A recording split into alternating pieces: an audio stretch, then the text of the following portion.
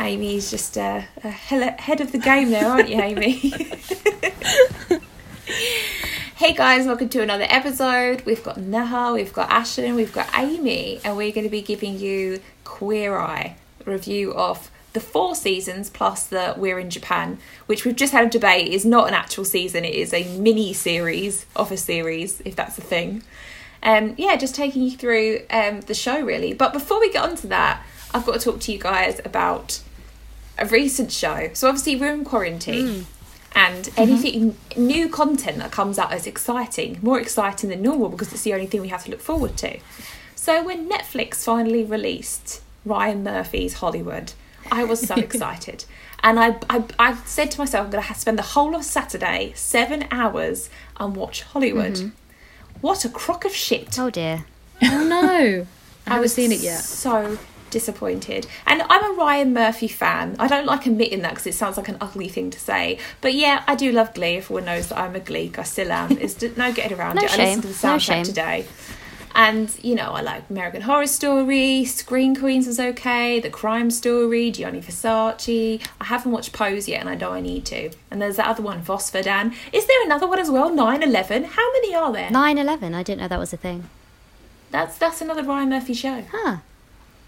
He's taking over, and essentially he has this contract with Netflix where he can do anything he wants for 5 years.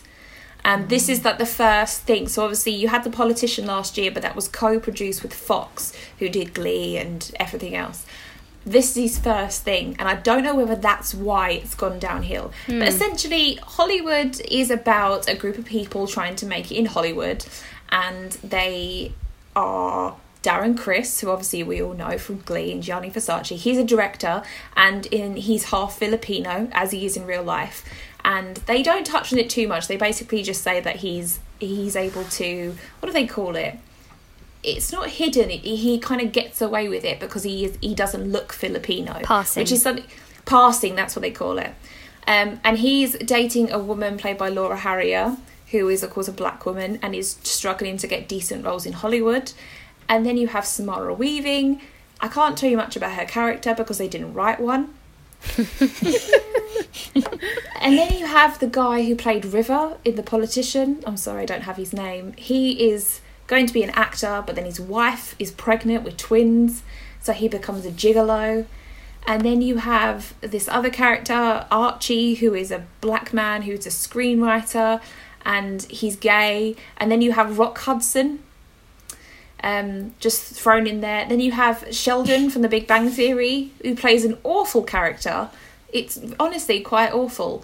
And everything just, I don't want to spoil it too much, but it just did not, nothing was really wrote out properly. The characters weren't really fully developed. The storyline was boring. It was quite sad at times, but not a sadness that you kind of think, okay, this has happened because X, Y, Z. It's like, oh, that's happened and I don't really care. Can we just move on to the next scene?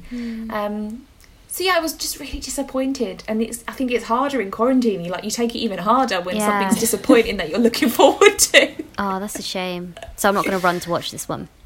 No, I'd do a very slow walk. Okay. Oh, that's cool. I'll leave that on my list to languish with the rest. Have you guys come across anything that you were really looking forward to in quarantine that's let you down? And I'm not talking about baked banana bread. I've been okay.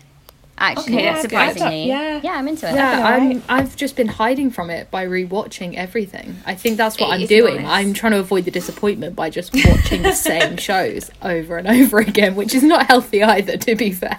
That is the I'm secret. Comfort rewatching The shows. Office. So. Oh yeah. I saw you rewatching The Office. I think I might have to do that as well, actually. I've not watched it in so long, and watching it again, when the theme tune came on, I was like, It's like a happy pace. yeah, I was like, this makes me feel so happy now. Well, it's like Parks and Recreations. They did a bonus episode or a special. I still haven't seen it because you can't watch it anywhere online unless you find a illegal copy. And I really don't understand that. Like, why didn't they just put it on YouTube or something? Yeah, I would have thought it would. That's bizarre. I know, it's very bizarre. But yeah, it aired in America. I think it aired on NBC. But yeah, over here, no such thing. And then there were a couple of other shows. I Have Never came out last week, and Neha, you're I going really to want do to it. watch that. Yeah, I'm halfway through now. Neha, you're going to write an article on this, but Yes. briefly, just give us a little idea about what the show's about and why you're loving it, because you did quite like this one, didn't you? I did, yeah, and I was surprised. So I don't always love Mindy Kaling's content. I feel like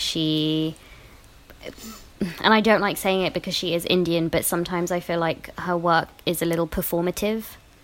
Okay. She, like, for example, her Indian characters only exclusively seem to date white men, and that's no different in Never Have I Ever. Like, No, it's not really. it's not really that different.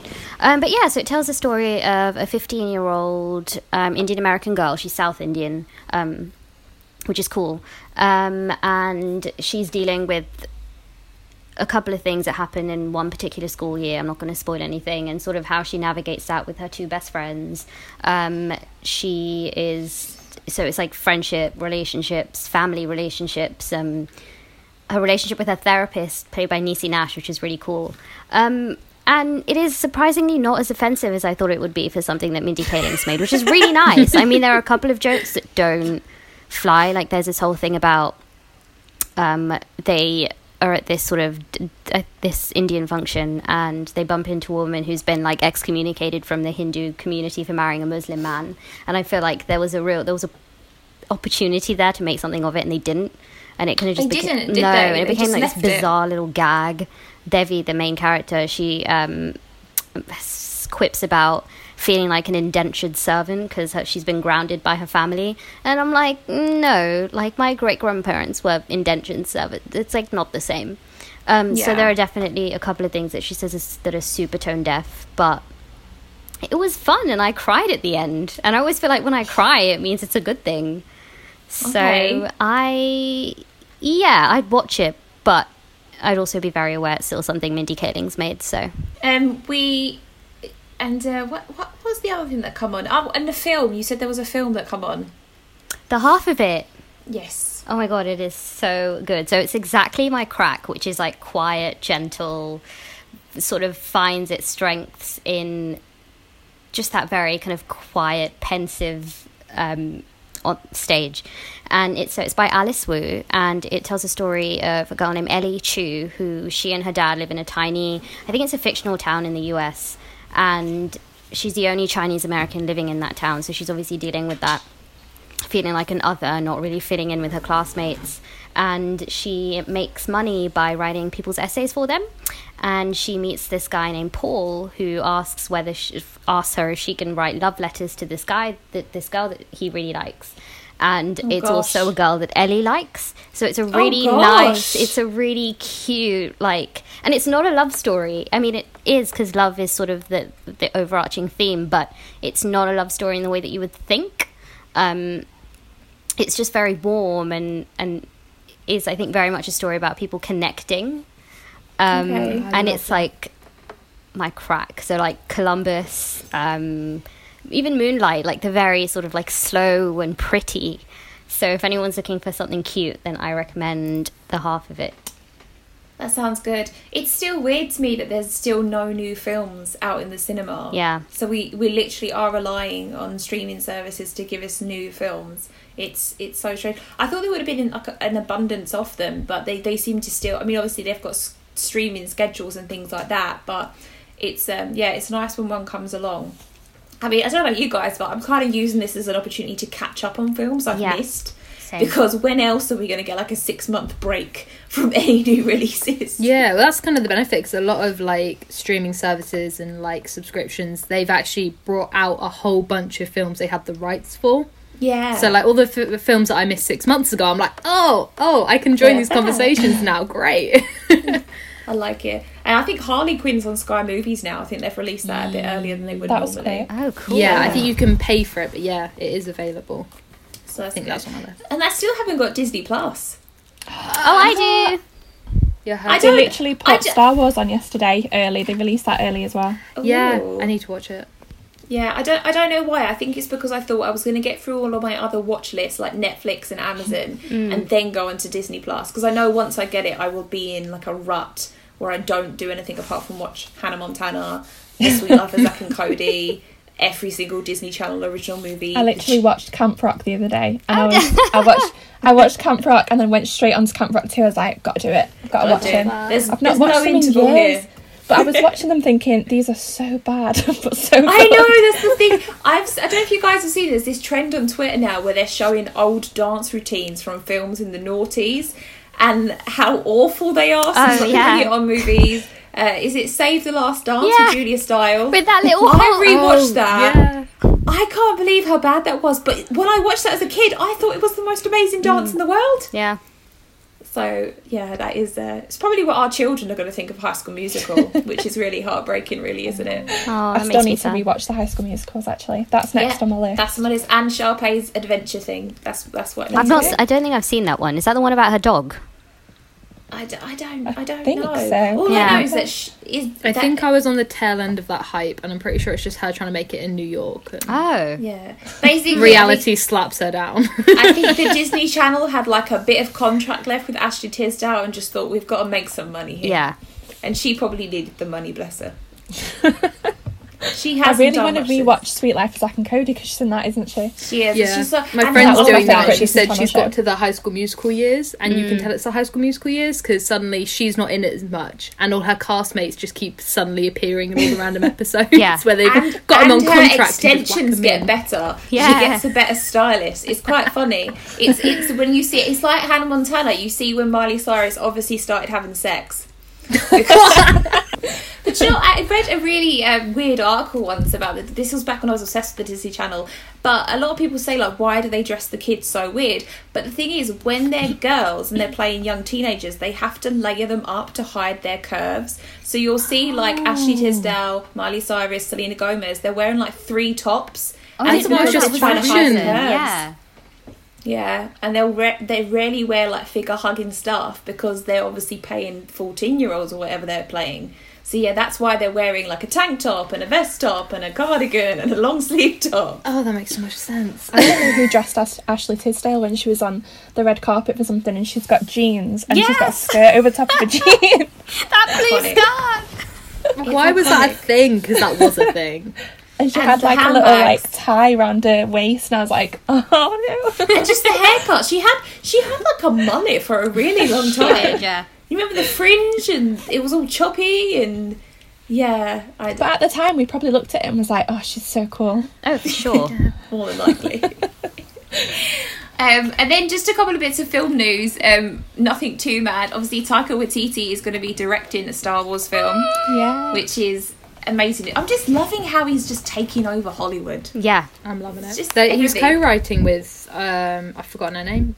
A woman. Yeah, a woman. Yeah. That's a start. I think she was involved in 1917 as well. So Yeah, because I think someone wrote an article like, Taika Waititi teams up with 1917 writer. And they were like, you could use her name. yeah. Which is Christy Wilson Cairns. And then the only other film news I thought we'd touch on is that Tom Cruise has signed on to make a film in space. No, I don't mean in space, I mean in space, as in he's flying to space to make a film. Using Elon Musk's SpaceX program, can I just add? Because that's such a reliable program. This is Elon Musk who just had a child, and what did he call it? I can't even... XA12 or something. I don't know. It was something weird. I think it was Ari It's who pronounced said, what Ashley. happened to the first A1 to 11? Oh. Did you say it's pronounced Ashlyn? No, I just made that up. I don't know. Okay. I wouldn't be surprised. So yeah, there's that. Of course Tom Cruise is going to do that, isn't God, he? yeah. He's going to be like... Jesus. He's going to break something. Well, he probably thinks the Scientology will probably help him when they get up there. Yeah, I was going to say, he's probably going to find the aliens, and he will be the reason we have destruction rained upon us. Oh, man. Because he is not the ambassador we want. That Tom short Cruise man. and Elon Musk. It just said it all, really, didn't it? So, Queer Eye. So, I don't know about you guys. When this show first came out, I kind of didn't really vibe with it. I didn't watch it straight away. I don't know why. I just thought that it just wasn't my thing, and I saw a lot of people talk about it, and then I'm not too sure what actually got me to watch it. But once I did, I was hooked. and I watched. I didn't watch it straight away either. Yeah, do you know why? Was it just, I don't know. I think I saw it, but I just thought, nah. But then my 2 gay friends actually told me to watch it, and they were like, honestly, it's so us, you need to watch it. So I was like, okay, I'll give it a go. And then as soon as I watched it, I loved it. I think it was because it was a remake, and I thought, oh, it probably won't last that long, so there's no point investing in it. But wow, how wrong I was. But yeah, when I started watching it, I was just taken away by how it kind of feels like you put this show on and you get a big warm hug. Like it's the most comforting thing in the world sometimes. And I don't know about you guys, but when a new season comes out, I watch it so slowly. I surprisingly, it's one of the only shows I binge. Yeah. Really? Yeah, and I think that's because it's an easy watch. When things are too tough, I'm like, I need to take my time. But because it's so happy, I'm like, give me all that happy. That's a good point, I suppose. Yeah, I don't know why. I think the last season it took me six weeks to get through. Because really? I didn't want it to end. This is what I do with books. I get to the end of the book and I start reading slower. I finished the end of the season. I remember just sitting in my bed going, what?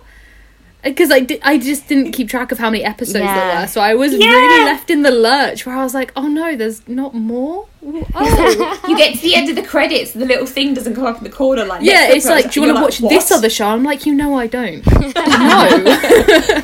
Does anyone ever watch that show that comes up when they recommend it? I never even remember the recommendation. Absolutely not. And when it's a film, I'm like, I'm not ready for a film. I've just watched 10 hours of television. What do you think I am? So yeah, I've got some favourite episodes of Queer Eye that I want to talk about, and you guys have got some as well as some thoughts about the show itself. Obviously, it's not perfect. The people aren't perfect on it, and there's been some controversies throughout the years. It's actually only been on for 2-3 years. It's not been long. 2018 it started. But I think they do that thing where it's like Riverdale, it's like six series a year or something. Something like that. But yeah, obviously we have Anthony, Tan, Karamo, Bobby and Jonathan. When I first watched the show, my favourite was Jonathan. And then I'm not too sure who my favourite is now. I've kind of got like, I don't know, I just love them all, except I just don't really love Karamo a lot. Don't you? I really, I find that Karamo's role is really difficult to define, and sometimes the way they present him, he feels like a spare part. But yeah, I feel like what he does is really integral. Like, I was watching one of them recently, and I'm gonna forget which season it is. I think it's season 3. Okay. Yeah, it's the guy whose wedding's coming up. Okay. Robert. And he's really self-deprecating, and he pulls him into this room and goes, I'm gonna play you all the things you just said over the first hour we met you. And it's just a really simple exercise, but I think for me he's always that guy who kind of just pulls people out of their heads and goes, you need to look at yourself like this. And it does a lot, I think, for sort of starting that change for them. So I like him because he does that sort of not mindfulness, but he helps put a new perspective on people's lives, which is really lovely. Maybe that's why I don't dislike him at all. I read his book and I think he's a great person. I think he's my least favourite because his sections are always very deep and thoughtful, and maybe I watch them and I think, oh god, I need to do this about my own life. Well, oh yeah, I feel very Bobby, attached just at show some me points. a wallpaper. Come on, something easy, something fun. Do you guys have a favourite in particular? I love Jonathan. Okay. I thought Jonathan was your favourite. I just think I need him to wake me up every morning, tell me that I'm a queen, and just get on with my day. And then go feed a cat together. I think on social media, Jonathan's probably the best one because he's active all the time, isn't he? Yeah. Bless him. Well, I think I'm a mixture between Jonathan and Tan. I love Tan. But so I want them two in my life so he can wake me up and Tan can dress me and then I'll be fine. Yeah. Tan's one of our own as well, so we have to love him. Exactly. Yeah. I think I think I'm a Tan girl, but I also really love Bobby. Yes. Bobby doesn't get a lot of love. I know. Why does friggin' Anthony get 18 minutes of making a guacamole and Bobby has 2 minutes to make a house? What? I know. I'm like, this is the interesting thing. I need tips on how to make my space look better. Yeah, exactly. I don't know need to make grow cheese, avocado Anthony. juice. I can make guacamole, thank you. And it doesn't use sour cream. That was such a random part of the episode when he was I thought he was going to teach him how to make a big meal. And he's like, I'm going to teach you how to make guacamole. I was like... I mean, I can't. Yeah, like it was so bizarre. I mean, I appreciate that guy probably needs baby steps. Yeah, like you said, he didn't need 15 minutes dedicated to the baby step. Yeah. No, I mean, Anthony does get a lot of attention. Funnily enough, though, Anthony was the last person to be cast for the show. Oh, interesting. He was They really the second weren't choice, sure wasn't on he? him. Yeah. Probably because they really weren't sure on him. But the guys, it's really funny actually reading their books, because essentially when they were very early on in the casting process, the 5 of them become very close. Like that was very early on. So it's just goes to show how much chemistry works, I suppose. But yeah, Anthony, I mean, he is the pretty boy of the group. I do absolutely love him and want to marry him and have his babies if he wants me to. But I do think sometimes, yes, they do give him a lot of screen time. And poor Bobby does these amazing things that we don't see enough of. Like you said, like you want to know how to transform your space, especially on a budget. I mean, to be honest, the amount of free shit you get on the show, I was tempted to call in. Yeah. It's incredible. But yeah, so one of my favourite episodes I wanted to speak about, first of all, was season 1, episode 4, which is Too Gay or Not Too Gay. So this is about AJ. He was the civil engineer, and he basically, his big plan was to come out to his stepmother by the end of the week. And he regretted not coming out to his father before he died. This is a really good Carraro episode. And again, Anthony teaches him how to make tamales. Oh. Now you've said it, I just think everything he does is a joke. It's so unfortunate because I like what he cooks, but yeah, it's hard. I like this episode because I thought it was about acceptance. It wasn't so much about reinventing your life. It was about actually looking at all the good points of your life and just learning to appreciate those. And I think it's... I like the episodes when the hero, as they call them, is gay, because I think it's really great to do something about acceptance. We see so many TV shows and films about coming out of the closet. I mean, even if in I Have Never, one of her friends comes out, and I actually sat there and thought, I really can't be arsed with another coming out story, because I've seen them so many times. It would be just quite nice to watch something now where gay people are involved, but we're just seeing their day-to-day lives, and because after the coming out section, you've got a whole life ahead of you. So yeah, but it was just one of them episodes I quite liked. Even though he did come out, it was also about how his lifestyle was, kind of thing. Does anyone remember this episode?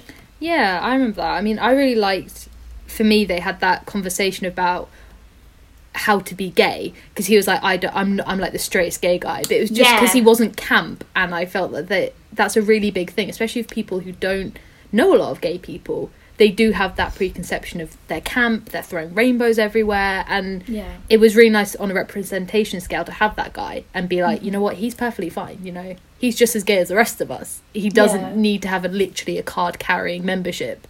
So I thought that was really nice just to have that conversation. Another one I really liked was season 2, episode 2, A Decent Proposal. So this was about William. He worked at Walmart and he lived with his girlfriend Shannon, and he was very socially anxious, and I think that's what I kind of resonated with him about, as you all also resonate with him about. But it was quite strange because he lived in this house with Shannon, but everything in the house was owned by her ex-husband. Yeah. So it was... And he was a typical geek, bless him. He loved his sci-fi films. He was terrified of Shannon breaking his heart, even though he loved her so much.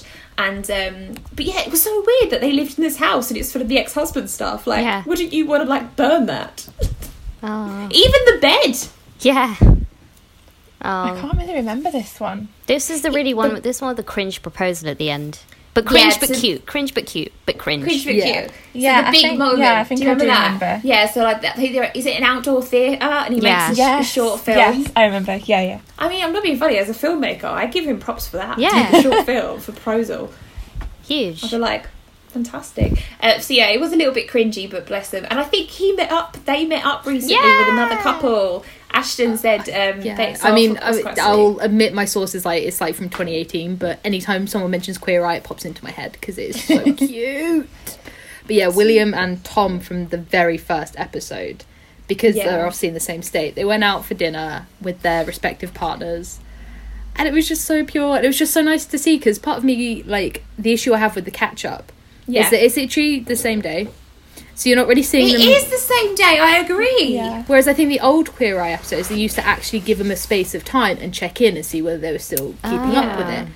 So it's kind of nice to see that those guys were on Instagram, and it was about a year after their seasons. Yeah. And they were still looking good. They were still taking care of themselves. I'm like, yes, these guys made an impact that lasted. And that's what I want to believe in. That's the difference. I mean, this is I think this is the thing now with self-care culture, is that it's a lot of the time it's a short-term solution to a long-term problem.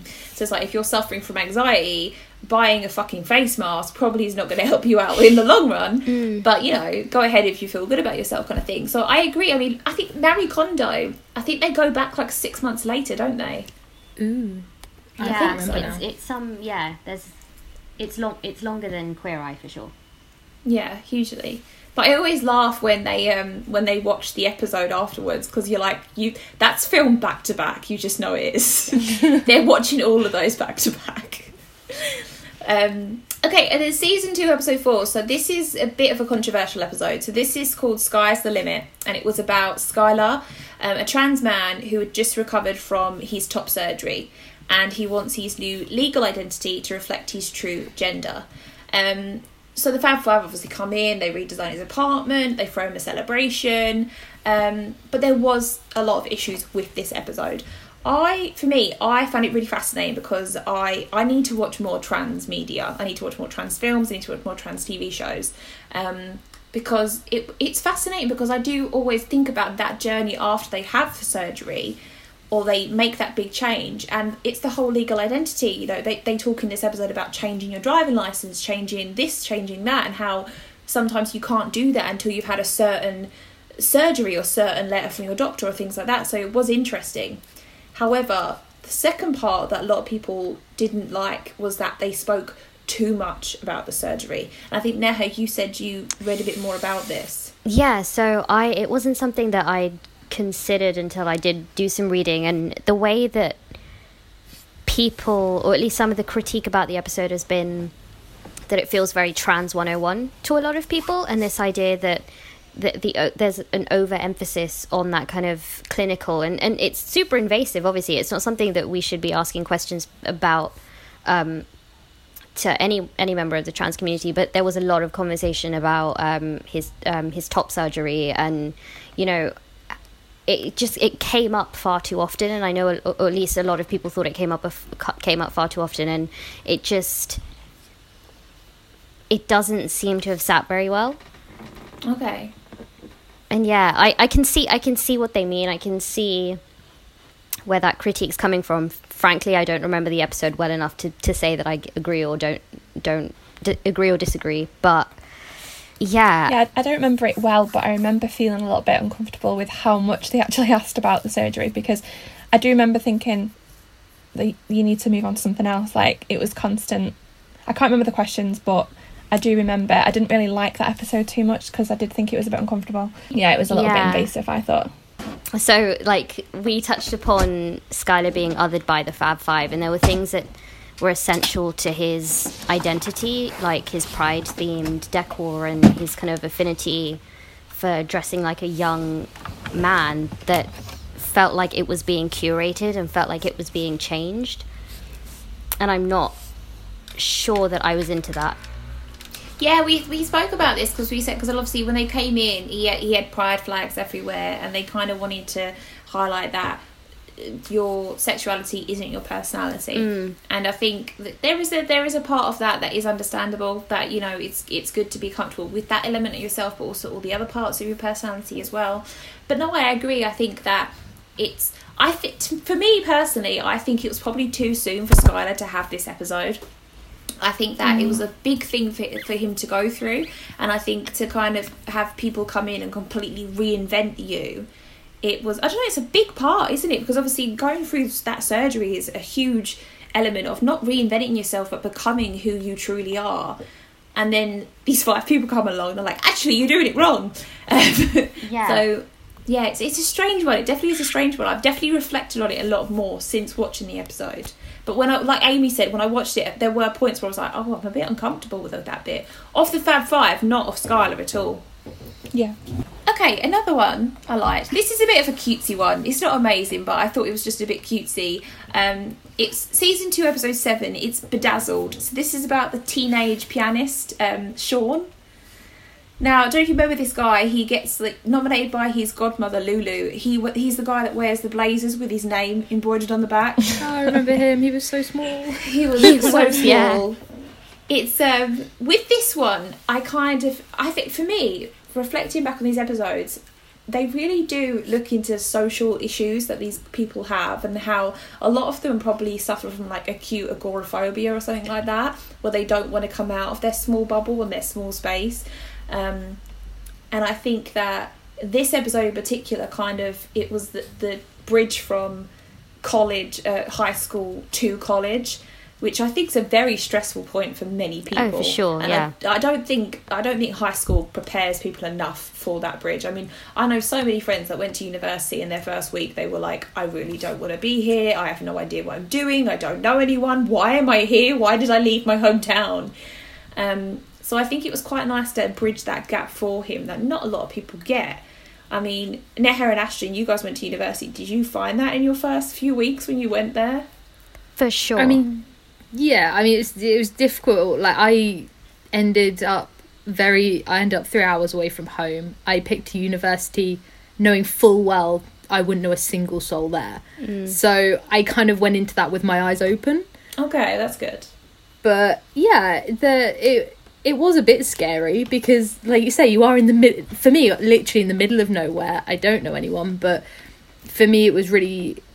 I had to put a lot of work into myself of framing it as it's a new opportunity, it's a new adventure. If I get scared, I will not leave this tiny room.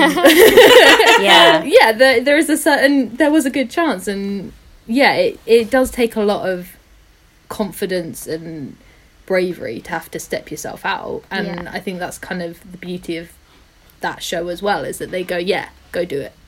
Yeah, it's all about confidence building, which I think is quite good. I quite like it when they have a goal and they're like, right, what do you want to achieve? We're going to help you achieve that. Whereas it's not so much as this is how you should be, which I think what they failed in some other episodes kind of thing.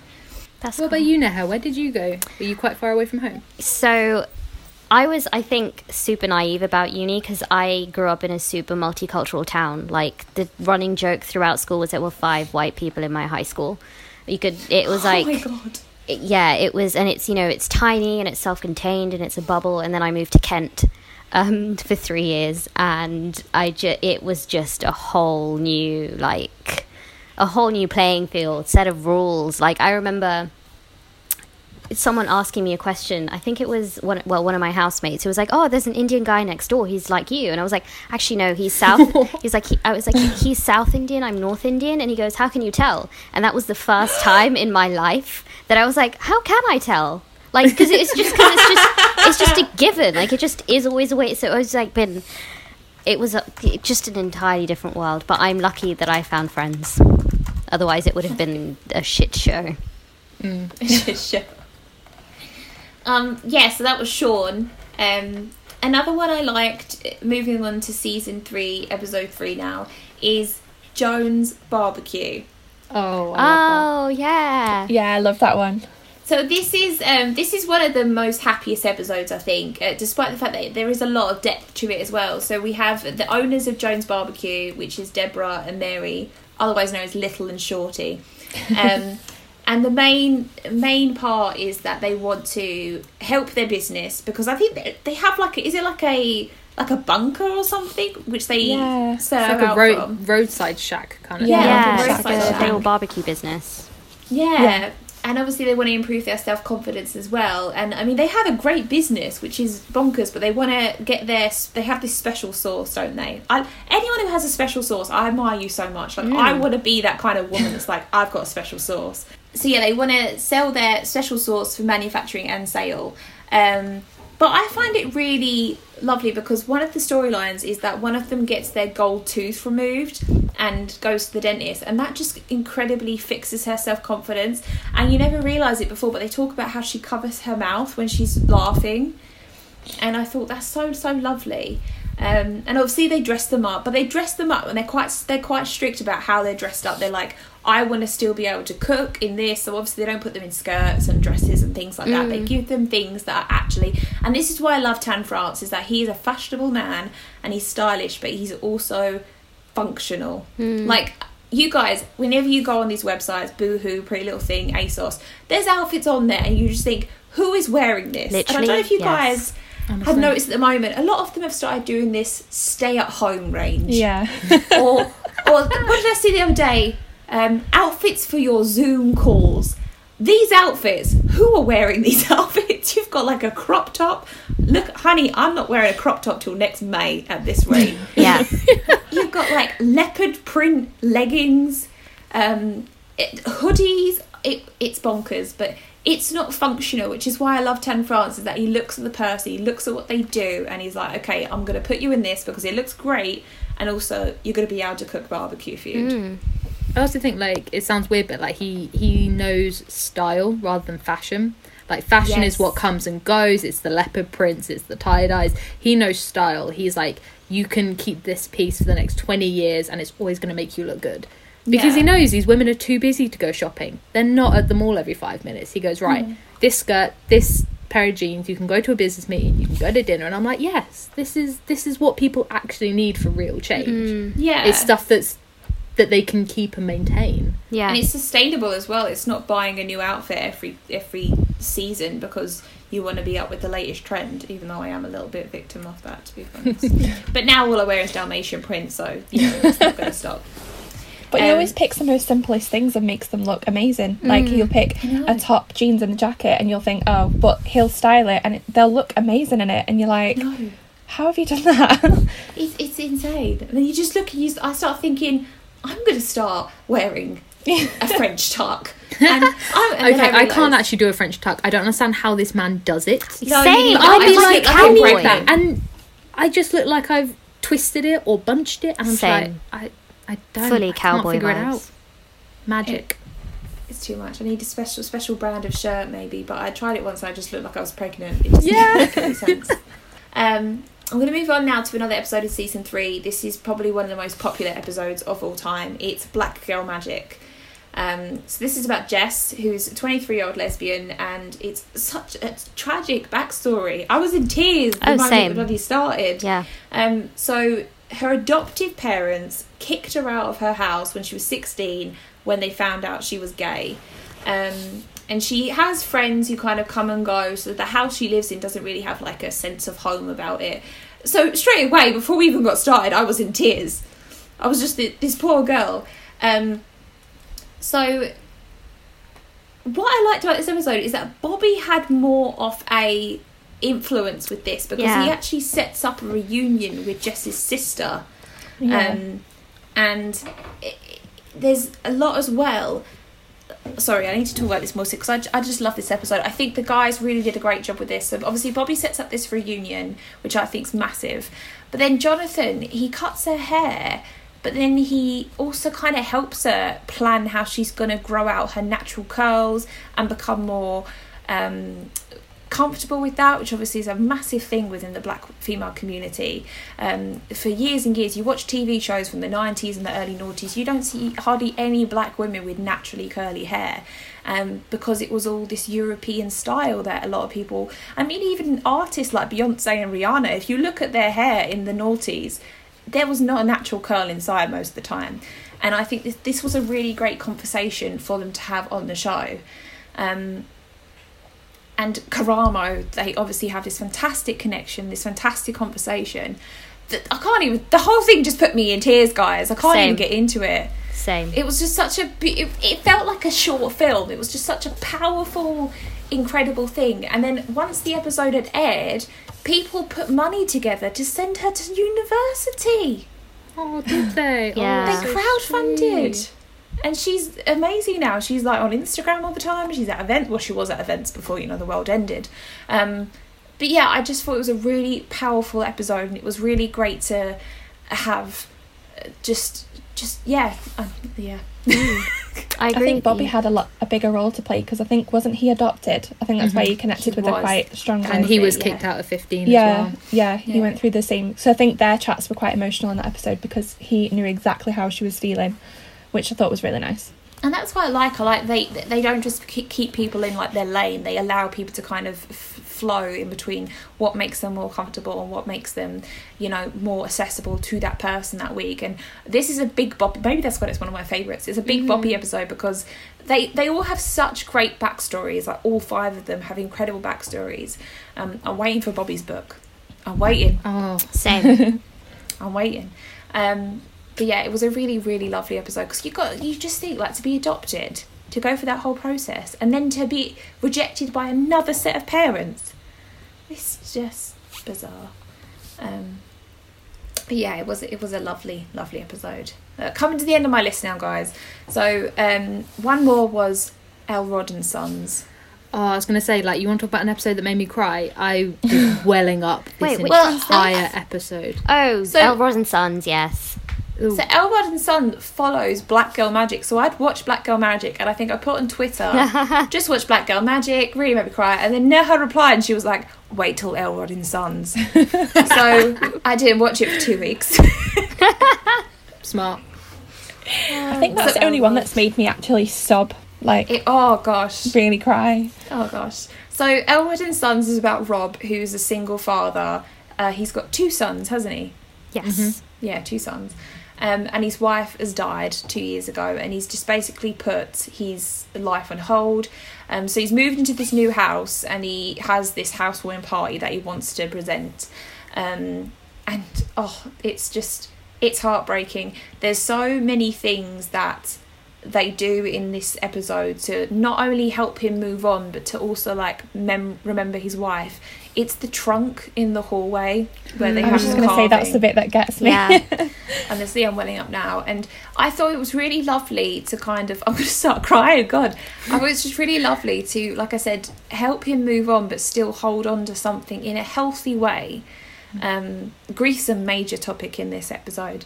And also for his children too, and to show, because I think with this episode, he has to learn how to make healthier options for the children. He has to learn how to dress his children. He has to learn how to dress himself, because not only has he lost his partner in love and in life, he's lost his partner in parenting. And obviously there's a lot of things that a mother does that a father probably doesn't do. Or, you know, in a modern world they probably do, but just in a traditional sense, my dad, when my mum went to work, my dad used to dress me and my sisters in all sorts of crap.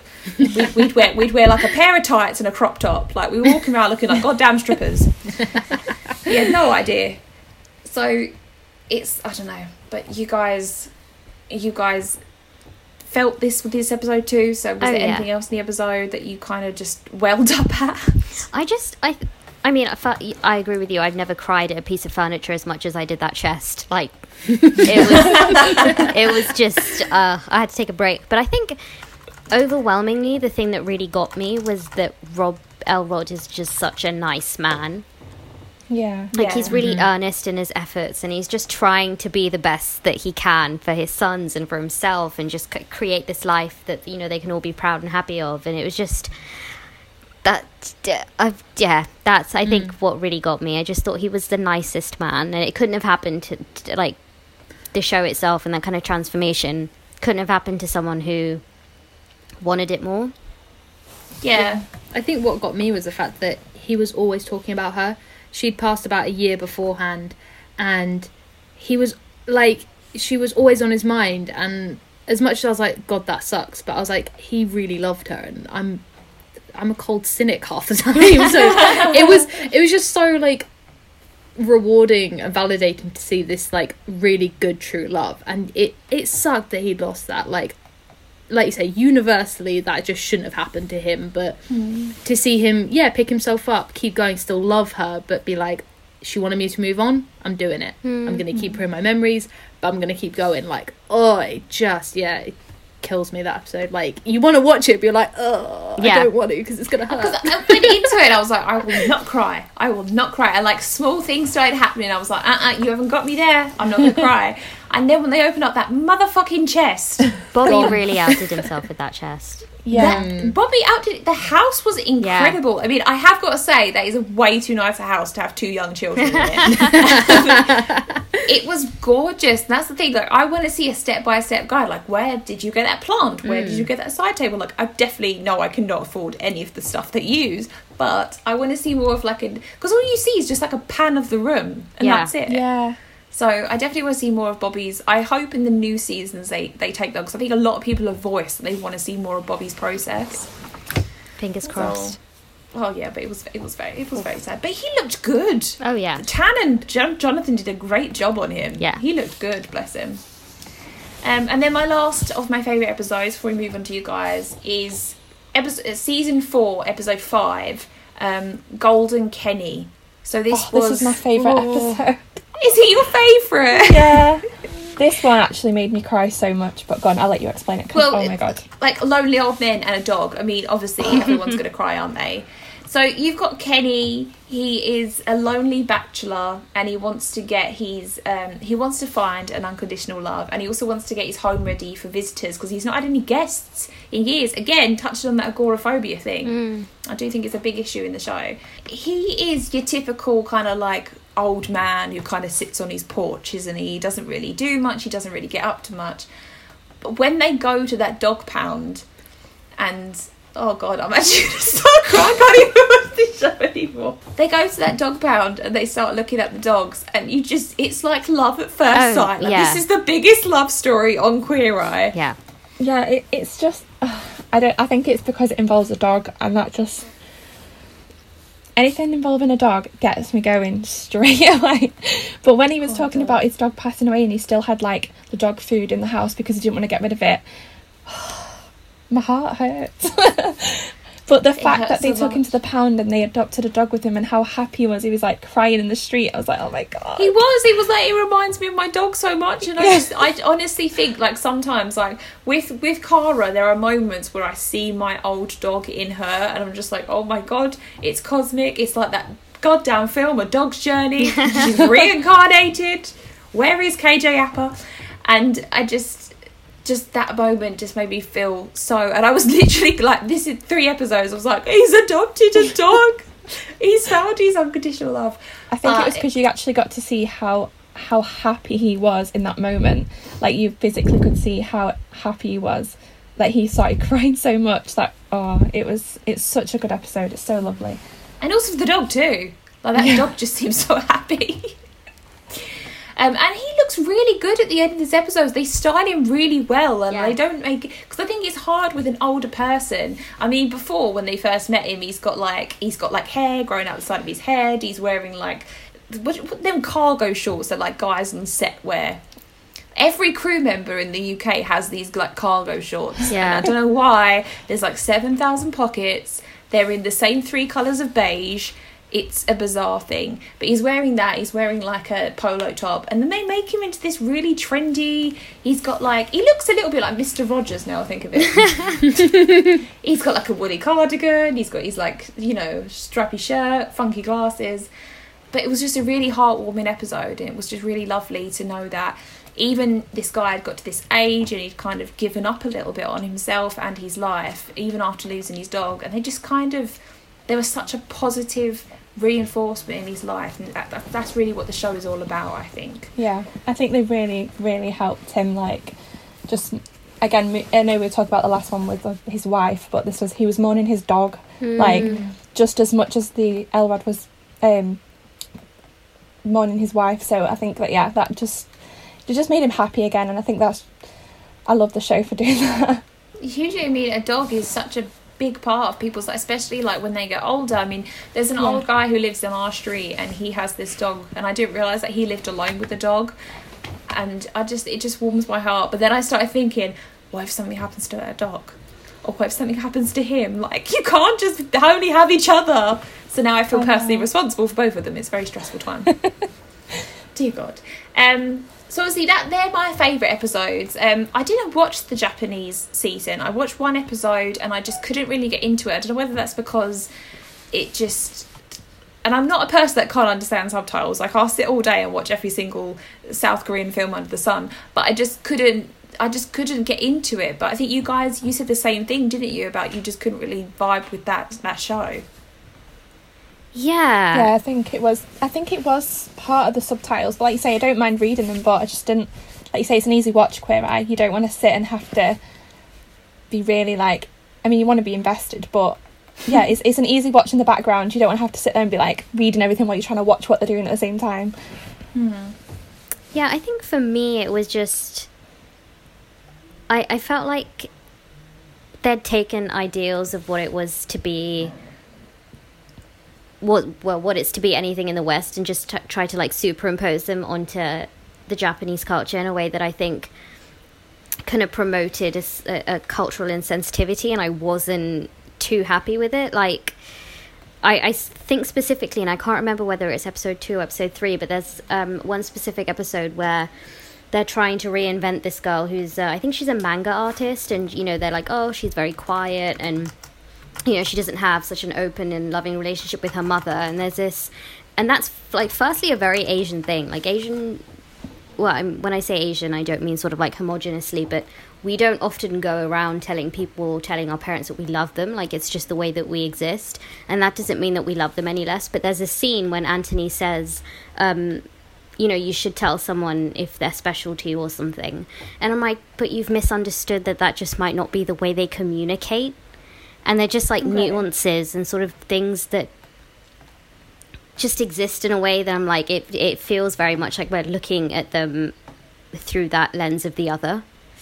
So I wasn't... When you said that, actually, I remember that episode now. Yeah. And I remember feeling very uncomfortable during that conversation. Yeah. I mean, I'm white. I'm not going to get it. I'm not going to pretend I get it, because I don't. It was weird. But it felt like he was pushing a bit too hard.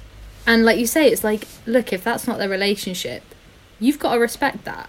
Like, there are ways you can show your appreciation. Maybe tell her to find a way to appreciate it. Don't force her into that sort of quite direct way of going about things that, might be quite tone deaf. Yeah. So, I mean, I hope if they do another one, they're a little more aware of... I'd like to think they listen to the criticism of the show, and I think a lot of people had that to say, especially since... Was it Kiko, the girl that they chose to be their guide? I think a lot of people talked about her too and said, well, why is she a cisgendered woman? Like there was a lot that felt not great about it. I like that. Yeah. It didn't feel great. Yeah. No, I completely get that. And I mean, like we said, there are some episodes that are controversial and have had controversial reactions. I mean, you said yourself, Neha, there's in the very first season, and even Tan France and Karama Brown both said they didn't like this. But yeah, tell us about this point in the first season, which was just very weird and just did not. Yeah, it's not good. No, it didn't. I can't remember if it was episode 3 or episode 4, but it was the one about the police officer, and it starts off with that kind of like false police stop, and it just felt like a really trivial way to portray police violence and the treatment of black men, particularly black men in America. Like, all of your anxiety and dread about potentially being profiled and victimized was just a prank. And I just, even that conversation that Karamo has with the police officer, I think created some sort of, it also almost felt like a false equivalency, because the way the police officers would, or that police officer whose name I don't remember, was talking about how he felt misunderstood, and black men also felt misunderstood. Like, it isn't a case of just being misunderstood, though, because one group is highly privileged and protected by those with institutional power, and the other group is being brutalized and shot down in the streets. Like, it's a very real thing. It's not just like a basic misunderstanding that you can hash out in 5 minutes and move on. Yeah. And it again just felt really tone deaf. And Karamo Brown was driving the car at the time, and Tan France actually said he almost quit the show after they did, because they didn't tell them it was happening. Oh. They did. Yeah, it was not planned. They didn't tell them it was happening, So you could just imagine the fear going through both of them when that was going on. As much as they had cameras in the car, that's, you know, they're still who they are in that car alone. But yeah, it's so, thinking back now, it's even for 2 years ago, it was not good. Not they would ever be good, but you know what I mean. Yeah. It just feels very out of touch. But I think they've learned a lot from the first season. So. I think even Karamo himself said that he doesn't like how he is in the first season. Interesting. That is. But yeah, obviously there's been quite a few controversies as well. Do you remember the episode where they go and visit Jonathan's I've forgotten her name now. Oh, the music teacher. The music teacher, yeah. And they had the cheerleaders there, and it's all a big thing. The students featured in that episode, that's only about half of them, because the rest of the students' parents disallowed them to be involved, and also asked the local pastor to condemn the filming because they weren't happy with the gay community being there, and the homosexual lifestyle should have been condemned by God. They actually wrote a letter to the local paper, which is actually owned by Jonathan's family, so he was bound to see it. But yeah, his mother actually printed the letter. It's basically a sign to say how ridiculous you are. But that's a bit of a disservice, actually, not to mention that. Like, considering, like we're saying, season 1 was quite tone deaf. I think they tried to be controversial for controversial's sake, to be and like, for the ratings, we're going to force these conversations. Yeah. Why didn't they do that in this latest series? Be like, you know what, I'm from this town, I've made this town big, and half of them still hate me. Like, I would have liked to have known that, because I don't know anything about small town America. I thought they were all cool with it. I thought it was hometown hero. Like, it's shocking that happened. Yeah, and I agree. I wish that had been a conversation. I mean, it probably would have been horrible for him to have, and, you know, you wouldn't want him to have it, but how else is it going to occur if someone doesn't actually say something, if that makes sense? I think a lot of the time some reality TV shows like to live in the air of reality TV lands. They won't mention things that happen outside. But yeah, reality TV likes to live in that land. Like, you won't watch Love Island and no one will say, oh, during the last season of Love Island. So they like to suspend the disbelief. But yeah, I mean, Queer Eye is a show ahead of its time. It should be having these kind of conversations, I think. Were there any other episodes that you guys wanted to talk about? Yeah, I mean, I'm going to just continue the religious one, and it's probably controversial, but I really like season 2, episode 1. Same. Okay. Tammy. Okay, good, thank you. Where they go to the town of Gay, and I love that because she's fully Christian as they come, but she is so warm and so understanding, but she also accepts her faults because her son is gay. And she did say she turned him away, she condemned him, and, you know, she had to go through a lot, but she realised she was wrong, and she realises that God loves everyone. And I liked that episode because you could see that Christianity and the LGBT community can tenuously join. It wasn't strong, but, like, again, it was a very Bobby-centric episode because his religious parents kicked him out. He couldn't even enter the church. And it was just, that was another episode that had me welling up, because at the end she approaches all of them and sort of tells them how much she appreciates them and what they kind of give to the world. And it was it's very tearful. It's a very wholesome one. Yeah. But again, the Christianity thing is difficult. Probably half the town didn't show up again, but I wouldn't know. Because they didn't talk about it. Yeah. Yeah, no, it's definitely one of my favourites too, and I think it's because that, I mean, I agree with everything that you said, and I'd add that I like that we get to see, because we all know that the Fab Five, being who they are, have had difficult times. Like, it's not, they don't talk about it often, and it's not something that's ever really at the forefront of the show, but I feel like for the first time that I remember, we got to see some, and I'm not saying that I want to see pain, but we got a little window into all the sort of things that happened to Bobby, because, you know, he didn't want to go, he didn't walk into that church. I think that's what's hard sometimes, is that we got given this show, we didn't actually get a lot of background on who the Fab Five were. I mean, before this show, I don't think, apart from Karamo being on the Oprah network and obviously the reality TV show back in the 90s, that we didn't really know who they were. So I think at first it probably was difficult to kind of market. So I think we should have had, like you said, a bit more background. Because I mean, you get little bits and pieces, like, you know, that Anthony had an addiction problem, you know that Bobby was kicked out by his adoptive parents, you know that Karama had a drug problem. Like, there's all these little bits and pieces, but we need, you know, we shouldn't have to read the book to know what's going on, because even though it's reality TV, they are still TV characters. Yeah, and it's a tough one too, because you obviously don't want to put the Fab Five in a position where they always have to be reliving or talking about their trauma, and I think that's probably why it doesn't feature as much, and I'm happy for it not to. But that episode stands out to me just because we get a little kind of, you get to know Bobby a little, or you get to understand a struggle, because I live in my straight privilege. It's not a struggle that I will understand, and it's just I thought I found really useful.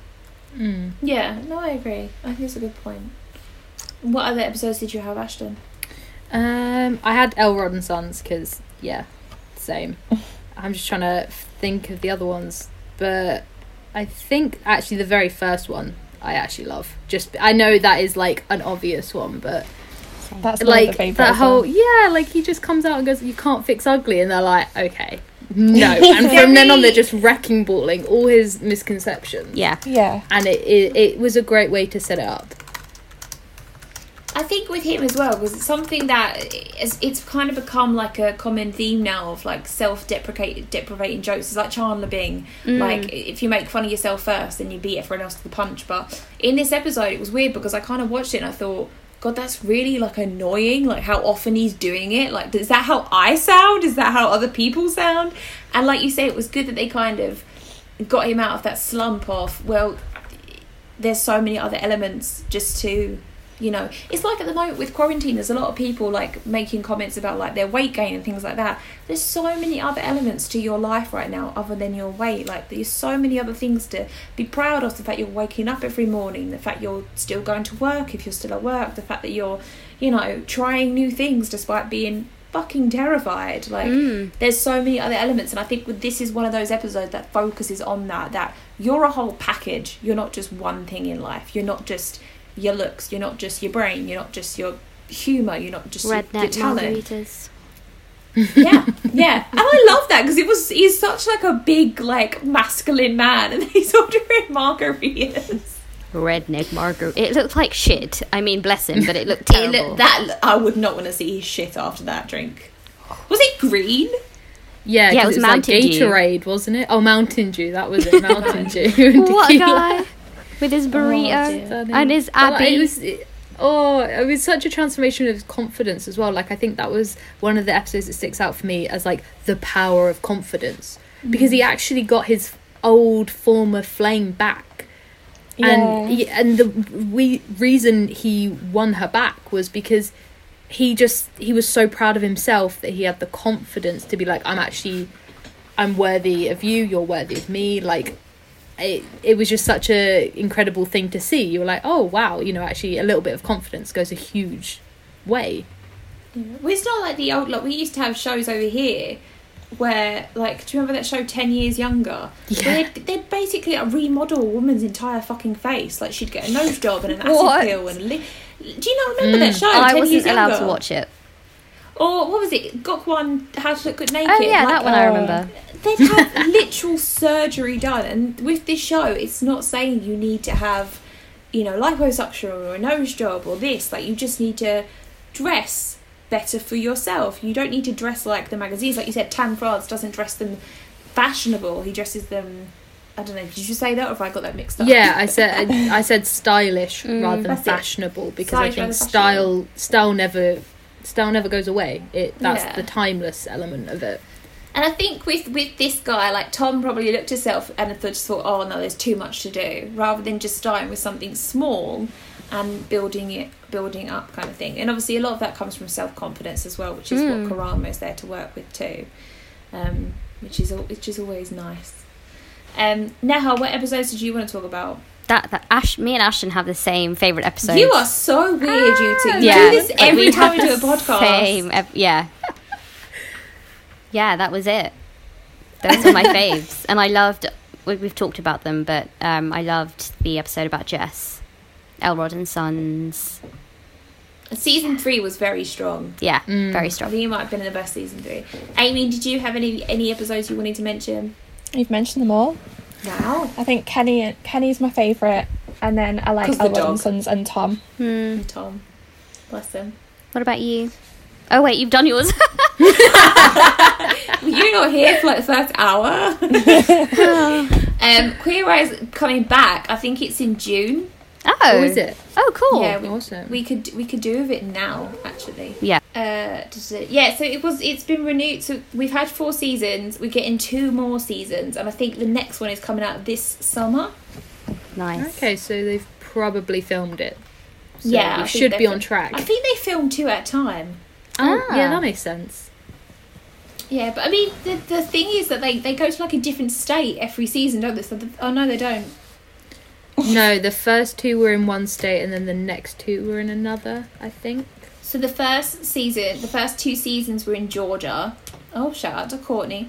The 3rd season was in Missouri and Kansas, and the 4th season was in Missouri and Kansas. Yeah. Oh, interesting. They need to come to the UK. Could you imagine them in the UK? It'd be hilarious. Could you imagine Karama Brown trying to talk to a chav? I would genuinely love that, because it is sorely needed. Or like Karama Brown talking to like a Yorkshire farmer. You'd be like, sorry, what are you saying? It'd be so funny. Take I Tam love back it. to Birmingham and just see how he survives now. Oh, God.